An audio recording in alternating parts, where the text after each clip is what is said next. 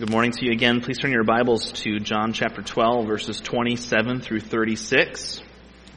John 12, 27 through 36. In 1 Corinthians 10:31, the Apostle Paul gave us this command, or we'd rightly say God gave us this command through the Apostle Paul, that whether we eat or drink or whatever we do it all. What we might think is the mundane or the significant, the extraordinary. We do it all for the glory of God. Not for the praise of man, not for power or fame, not for self-preservation, but for the glory of God. Of course, obviously no one has exemplified this more than Jesus Christ. Jesus lived perfectly for the glory of God. He didn't take any shortcuts, did he? As a recap of last week from verses 12 through 26 in John 12, remember the triumphal entry. After the triumphal entry occurred, where Jesus rode in peacefully on that donkey at the front of that procession, the front of that parade in the place of the soon-to-be executed king. The crowd, remember, was ready to throw their king a party, to crown him their king, to enjoy all of these earthly benefits that they looked forward to. And Jesus declared to them, "The hour has come for the Son of Man to be glorified." Woo! But what did that glory look like? Was it reigning in the temple? Was it conquering the Roman soldiers? Was it making Israel the envy of every other nation? And the answer to all that is no. None of those things. Jesus' impending glory looked like a cross. Dying. The sacrificial lamb taking the wrath of God against your sin and mine.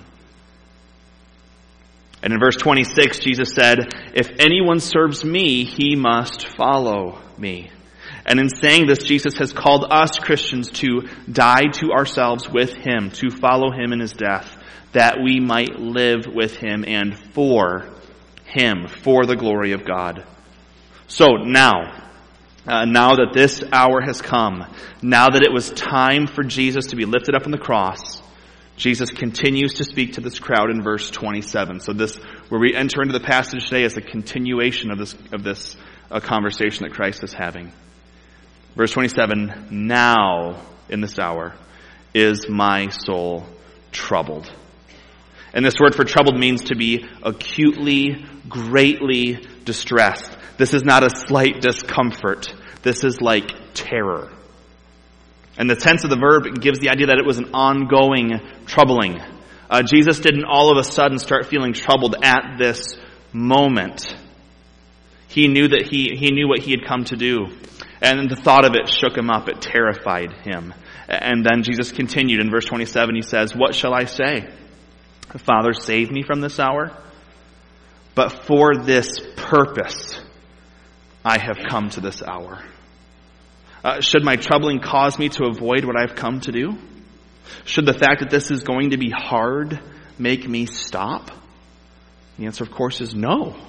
No. This is why I came, Christ says. This is why he took on flesh.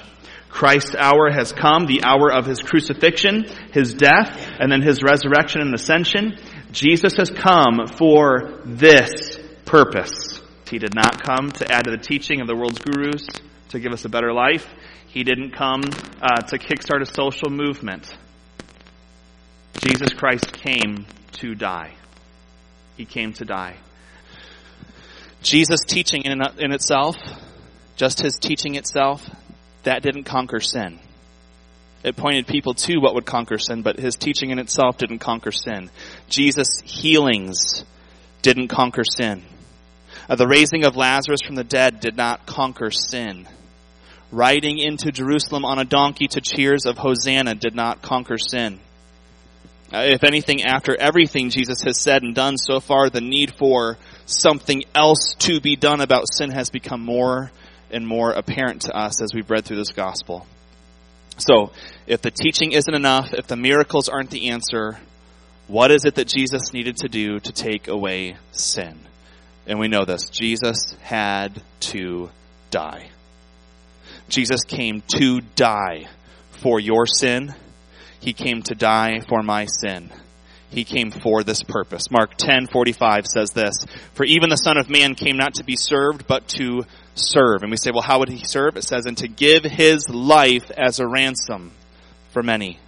Hebrews 2:14 and 15. Since therefore the children share in flesh and blood, he himself likewise partook of the same things, that through death, so why did he take on flesh? So it would die.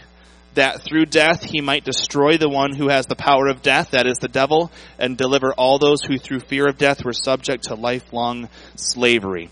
Jesus came to die to free us from our bondage to sin and death.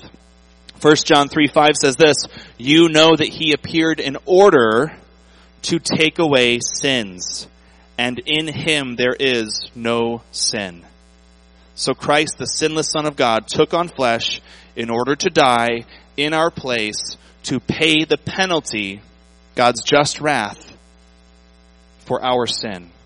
And that right there, this is why he was greatly troubled in his heart. Think about this. It wasn't the fact that people didn't like him. It wasn't the fact that people did not believe in what he was saying. It wasn't the cat of nine tails whip that tore the flesh off his back and sides. It wasn't the beating he received. It wasn't the spit that flew in his face. It wasn't the pain of the nails going through his wrists and his feet. It wasn't even the pain as he physically pushed up and pulled himself up, just up and down on the cross just to get the next breath. It wasn't any of those things. It was the wrath of God. Separation from the Father. Because our sin was going to be placed on him. The full judgment that brought us peace. Christ knew what was coming. Realize we probably don't know what that was like, do we? We often tend to think too highly of ourselves. Christ knew what was coming and what he was going to do in our place. The full wrath of God that was coming. And quite understandably, he was deeply, terribly troubled. Now, in contrast to the idea of asking the Father for a way out of this hour, as he suggested in verse 27, instead of saying, Father, save me from this hour, Jesus says this in verse 28. This is the contrast. Father, glorify your name. These words might remind us of Jesus in the Garden of Gethsemane in Matthew 28 or 26. Jesus said to Peter, James, and John, moments before he was betrayed, he said, my soul is very sorrowful, even to death. And then Jesus, the Son of God, prayed to God the Father. He said, if it be possible, let this cup, the cup of God's wrath for our sin, let this cup pass from me. Nevertheless, not as I will, but as you will. And then in his second prayer, Jesus said, my Father, if this cannot pass unless I drink it, if your just wrath cannot be kept from my sheep, if it cannot be kept from my sheep, from the children of God, if I don't drink it for them, then your will be done. He said, should I say, Father, save me from this hour? No. Father, glorify your name. What Jesus is about to do, what Jesus is about to go through, it's going to bring glory to God. Instead of Jesus saying, Father, save me from what's about to happen, he's saying, Father, use me for your glory. Use me to glorify your name. The rest of verse 28, then a voice came from heaven. I have glorified it. I can't speak and make it sound like God, right? Whatever that would sound like. I have glorified it and will glorify it again. Let's be good detectives here for a second, okay? If this voice answered Jesus' request to the Father to glorify his name, and the voice says, I have and I will, whose voice do you think it should be?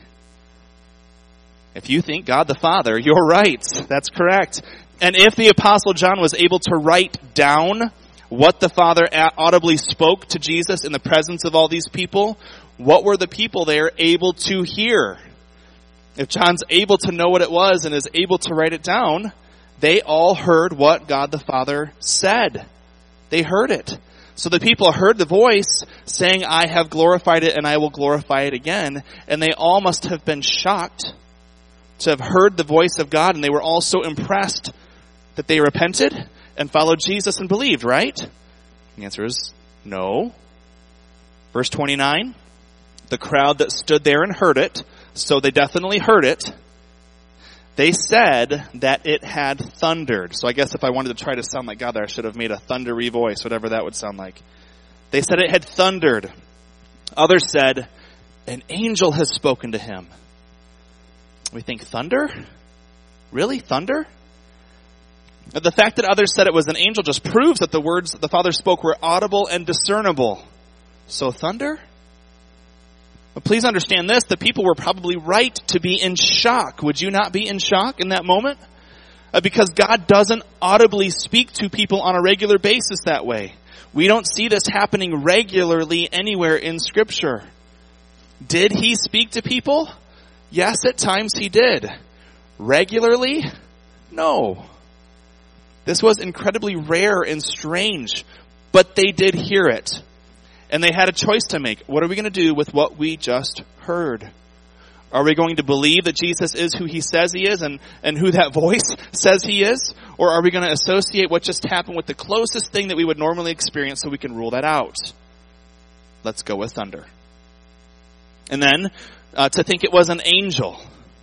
If it's an angel, that's certainly interesting because that affirms that what just happened was supernatural and audible and discernible, but they would not allow the statement to be attributed to the Lord. They are affirming, yes, we heard the voice. Yes, we heard what it said. No, there's no way that was God. And if that voice was not God, then that message was false. And if the message was false, if it was a lie, if it was a deception, then now we're going back to the idea that Jesus is doing these miracles by the power of Satan, like the Pharisees accused Jesus of in Matthew 12. And I don't think these people were directly, purposefully accusing Jesus of demonic activity in this instance. I think they were just unbelievers trying to throw anything they could at this, trying to make sense of this moment as quickly as they could. So let's cut them a little slack there. But my point is, if this was an angel speaking and not God, then the only logical conclusion is that it was a deception. And God does not deceive. God does not lie, nor do his angels. Now, after hearing these people try to question the legitimacy of what they just heard, verse 30 says this, Jesus answered, this voice has come for your sake, not mine. God spoke audibly here, not so that Jesus would be encouraged in his faith. The Son of God was doing just fine believing. But God did this, and it's recorded in Scripture so that people would believe, so that you would believe. Remember, John shares the purpose of his gospel, the Gospel of John in chapter 20. These are written so that you may believe that Jesus is the Christ, the Son of God, and that by believing you may have life in his name. That's there for us. In verses 31 and 32, we're going to see what Jesus is about to accomplish. Now that his hour has come. And there are three things that are going to bring glory to God in these two verses. So this is going to be where we spend a chunk of time here, okay? Here are these three things, verses 31 and 32. Now is, number one, the judgment of this world. Now will, number two, the ruler of this world be cast out. And I, when I am lifted up from the earth, number three, will draw all people to myself. And the Apostle John explains exactly what Jesus meant when he said, I'm lifted up from the earth. When I'm lifted up from the earth, in verse 33, he says, he said this to show by what kind of death he was going to die. So we know when Jesus said, when I am lifted up from the earth, what was he talking about? The crucifixion. That's what it is. So at the cross, when Jesus was lifted up in his crucifixion, he accomplished these three things. Number one, judgment. the judgment of this world. Number 2, the casting out of Satan. Now will the ruler of this world be cast out. And number 3, drawing people to himself. I will draw all people to myself. And of course, we have to start asking questions now, okay? Number 1, how was the world judged at the cross? Isn't there a judgment at the end? In the end times? Is that like a double judgment or something? What about number 2? Isn't Satan still active and fighting against God's kingdom? Isn't the Antichrist still to come? How was Satan cast out if he's still active today? And number 3, if Jesus is drawing all people to himself, then why are so many people rejecting him?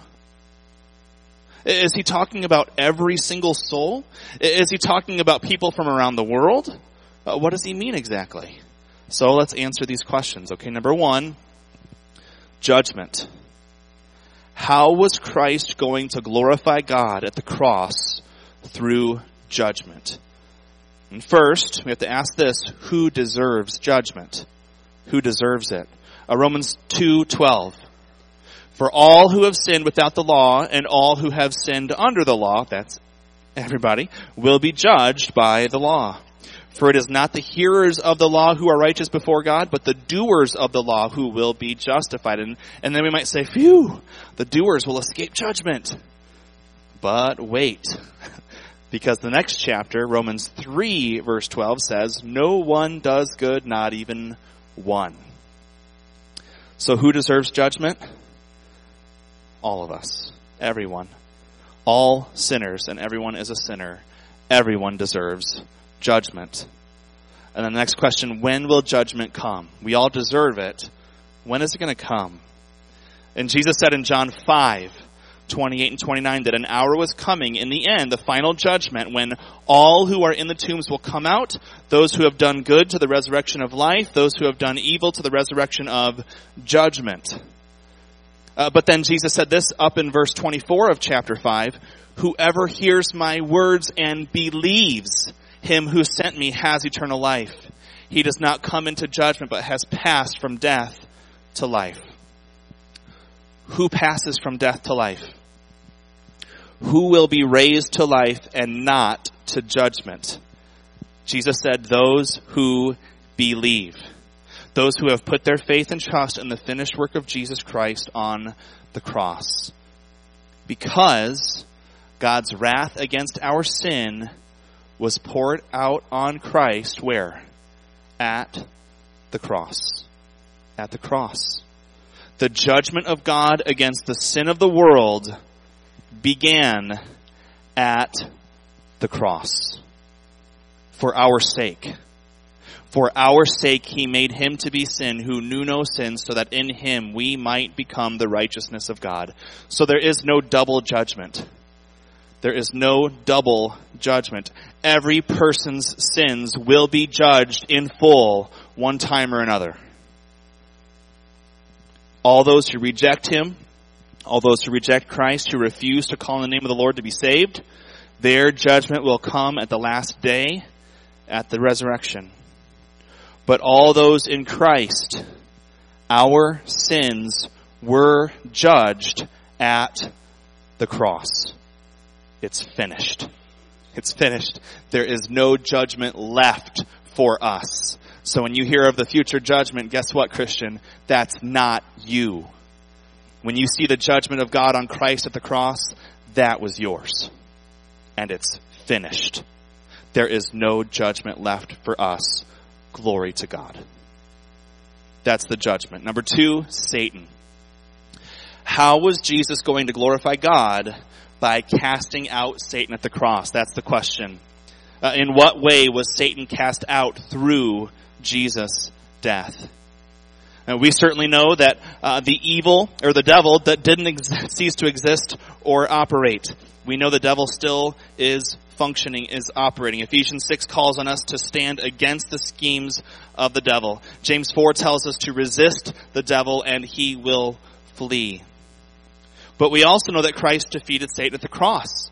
Hebrews 2:14 again, it says this, "Since therefore the children share in flesh and blood, he himself likewise partook of the same things, that through his death he might destroy the one who has the power of death, that is the devil." So we know that happened. So how did Jesus defeat Satan? Well, we know that Satan wanted to accomplish at least two things. We're going to see how Jesus defeated Satan in these two ways. One, he wants to accuse you. He wants to prosecute you before the judge, God the Father. Satan, remember, is the great accuser. And honestly, do we give him plenty of material to work with? No one does good, not even one. So we know that Satan wants to do that. He wants to accuse us. And then he also wants to do this. Number two, he wanted to prevent Jesus from getting to the cross. Remember when Satan tempted Jesus in Matthew 4, his final temptation was this. Jesus, if you bow down to me, if you will worship me, if you make me your master, I will give you power over the kingdoms of the world. You remember that? In short, I can make you king without the cross. You don't have to die. I can offer you a shortcut. But Jesus didn't take that shortcut. Praise God. And no matter what Satan threw at him at his temptation, no matter how bad the road to the cross was, Satan failed to prevent Jesus from accomplishing God's will. No matter how terrible the betrayal, no matter how terrible the beating, no matter how terrible the mockery, no matter how terrible the process of the crucifixion, Jesus never threw in the towel. He went all the way. And any claim Satan may have had on your life was stripped from his hands at the cross. Revelation 12:10 and 11 say this. Now the salvation and the power and the kingdom of our God and the authority of his Christ have come. For the accuser, that's Satan, the accuser of our brothers has been thrown down, who accuses them day and night before our God. And they have conquered him by the blood of the Lamb and by the word of their testimony, for they love not their lives even unto death. Romans 8:34, who is to condemn? Well, who would be our main adversary who would want to condemn? It says, who is to condemn? Christ Jesus is the one who died, more than that, who was raised from the dead, who is at the right hand of God, who indeed is interceding for us. Not guilty. Satan wants you dead. Satan wants you destroyed. Satan wants you judged eternally for your sin. And when Christ died on the cross in your place, Satan lost the war. Glory to God. Number 3, this drawing. The drawing. Christ said, and I, when I am lifted up from the earth, will draw all people to myself. When we ask what this means, we have to know that it cannot mean that God will save all people, that everyone will be saved. We just read these other passages about the judgment, and there are going to be people who reject Christ and face judgment of God for their sin. And so Jesus is not drawing all people all over the world, every single soul, effectively to salvation. It can't mean that. So then, it has to mean one of two things. And if you think one or the other, we can still be friends, okay? But it has to be one or two things. One, that the call to be saved goes to all people everywhere through the cross. Sort of like Acts 17:30, the times of ignorance God overlooked, but now he commands all people everywhere to repent, like that. Or two, that in his death, Jesus confirmed, guaranteed the ingathering of all his people, drawing them to himself.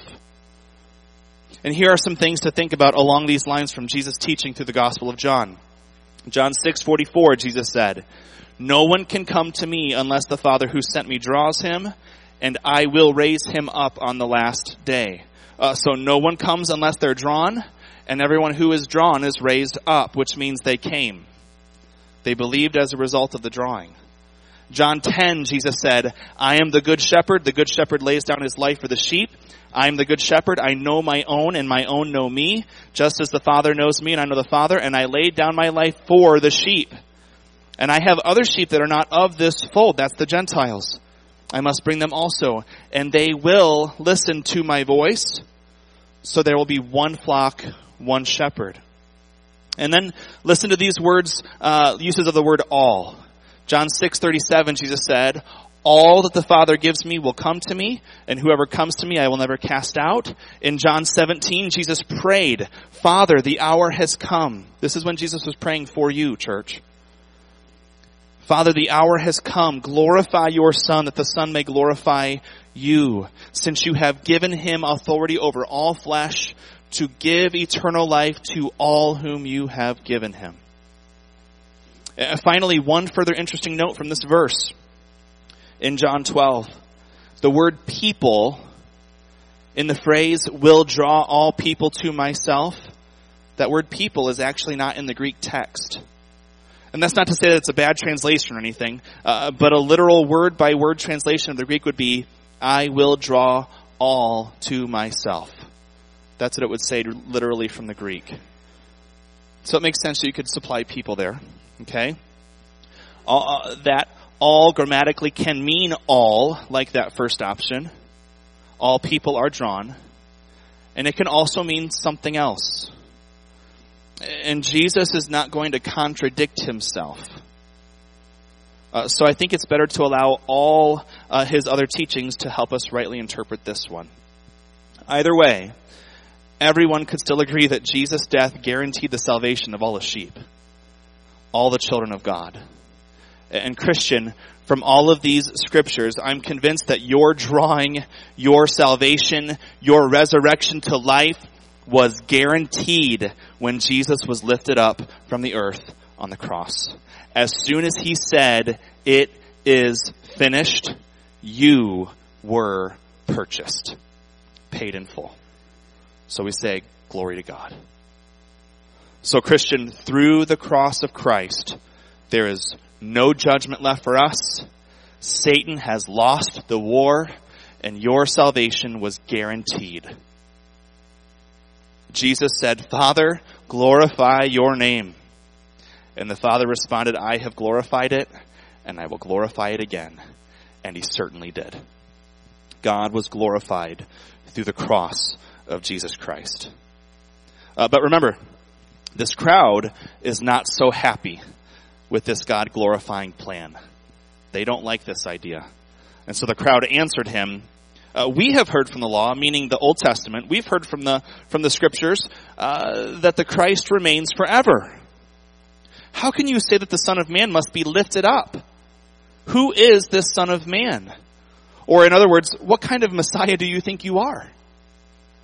And they knew what he meant by being lifted up, that it was the cross, because they knew that meant he was going to die.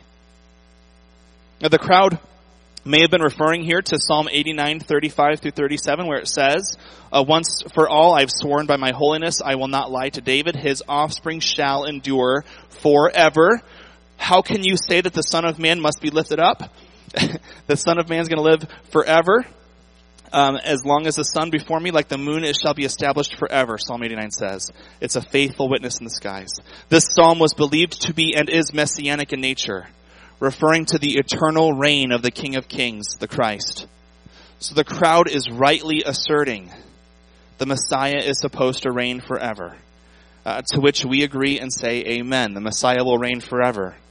But then they mistakenly ask, how could the Messiah, who will reign forever, die? How can that be? And this is a terribly sad mistake on their part, because the Old Testament also has much to say about the death of the Son of Man, the death of the Messiah. For example, you ready? Here's the Old Testament saying this.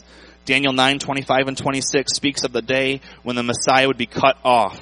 Zechariah 12:10 prophesies of a future day when Israel would look on their Messiah, whom they had pierced, with mourning.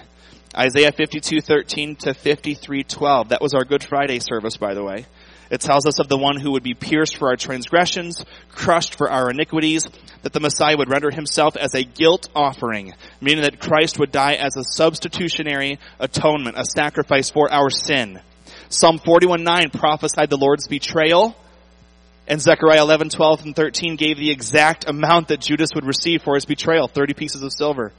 Isaiah 50 verse 6 gives details of Jesus' physical beating and abuse before his crucifixion. Psalm 22 starts out with the question, my God, why have you forsaken me? And then proceeds to explain the process of crucifixion when they had not even seen it yet, including the mockery that Jesus received while he hung on the cross. And Jesus said all this would happen as the prophets foretold. He says in Luke 18, see, we are going up to Jerusalem, and everything that is written about the Son of Man by the prophets in the Old Testament will be accomplished. So we could say these Jews shoulda, coulda known that the Messiah first had to die, but they weren't looking for that part of the plan. They weren't as concerned with their sin problem as much as they were with their present quality of life. So, verse 35, Jesus said to them, the light is among you for a little while longer. Remember, Jesus said, I am the light of the world. The light is among you for a little while longer. Walk while you have the light, lest darkness overtake you. The one who walks in the darkness does not know where he's going. While you have the light, believe in the light that you may become sons of light. Jesus warns these people. And this warning is true and needed for all people, even still today. We don't have unlimited time to hear this truth, to hear the gospel of Jesus Christ and believe. There will be a time when you are no longer able to repent. So if you're here today, you're hearing about the death of Christ on the cross for your sin, and you understand that you must repent and become a follower of the Lord Jesus Christ, please believe today. When there is no light, people are just going to walk around in the darkness. And Romans 3 says, no one is righteous, no, not one. No one understands, no one seeks for God. All have turned aside. Together they've become worthless. No one does good, not even one. But now, even right now, like today, here, the light of Jesus Christ is being presented to you. This said this, by the grace of God, I am Christians. You are a son or daughter of the light. And so you are seeing in this passage, the light of Jesus Christ is being shown. Believe in the light. Become a child of God. Become a son. Become a daughter of light. Which means, Christians, by the way, you will also become a proclaimer of the truth of the gospel of Jesus Christ. You will shine light. When you're a son of the light, you can't not shine the light that is in you. It just beams out of you in your actions and in your words as you follow Christ. And then verse 36, when Jesus had said these things, he departed. It seems strange. When Jesus had said these things, he departed and hid himself from them. We might have hoped that after sharing this evangelistic invitation, the crowd believed in the light who had come, but they didn't. And he departed. Verse 37 tells us that. They still did not believe in him. But if you have believed, what have you become? You become a son, a daughter of light. You've become a follower of Jesus. So, just like Christ, Christians, we don't live for the praise of man. We don't live for power or fame, not for self-preservation, but for the glory of God. This took Christ to the cross. That's what it meant for Christ to live for the glory of God. It took him to the cross to die for the glory of God. And it will call for us to die daily as we pursue Christ, as we follow him. It calls us to do what the world might call weakness, doesn't it? But church, his grace is sufficient for you. God's power is made perfect in weakness. Did Christ accomplish much at the cross? When the Jews said, "How are you the Son of Man if you're going to die on a cross?" Did Christ accomplish much on the cross? Was God the Father glorified? He absolutely was. Christ accomplished much. And when we are weak, then we are strong. Let's pray together.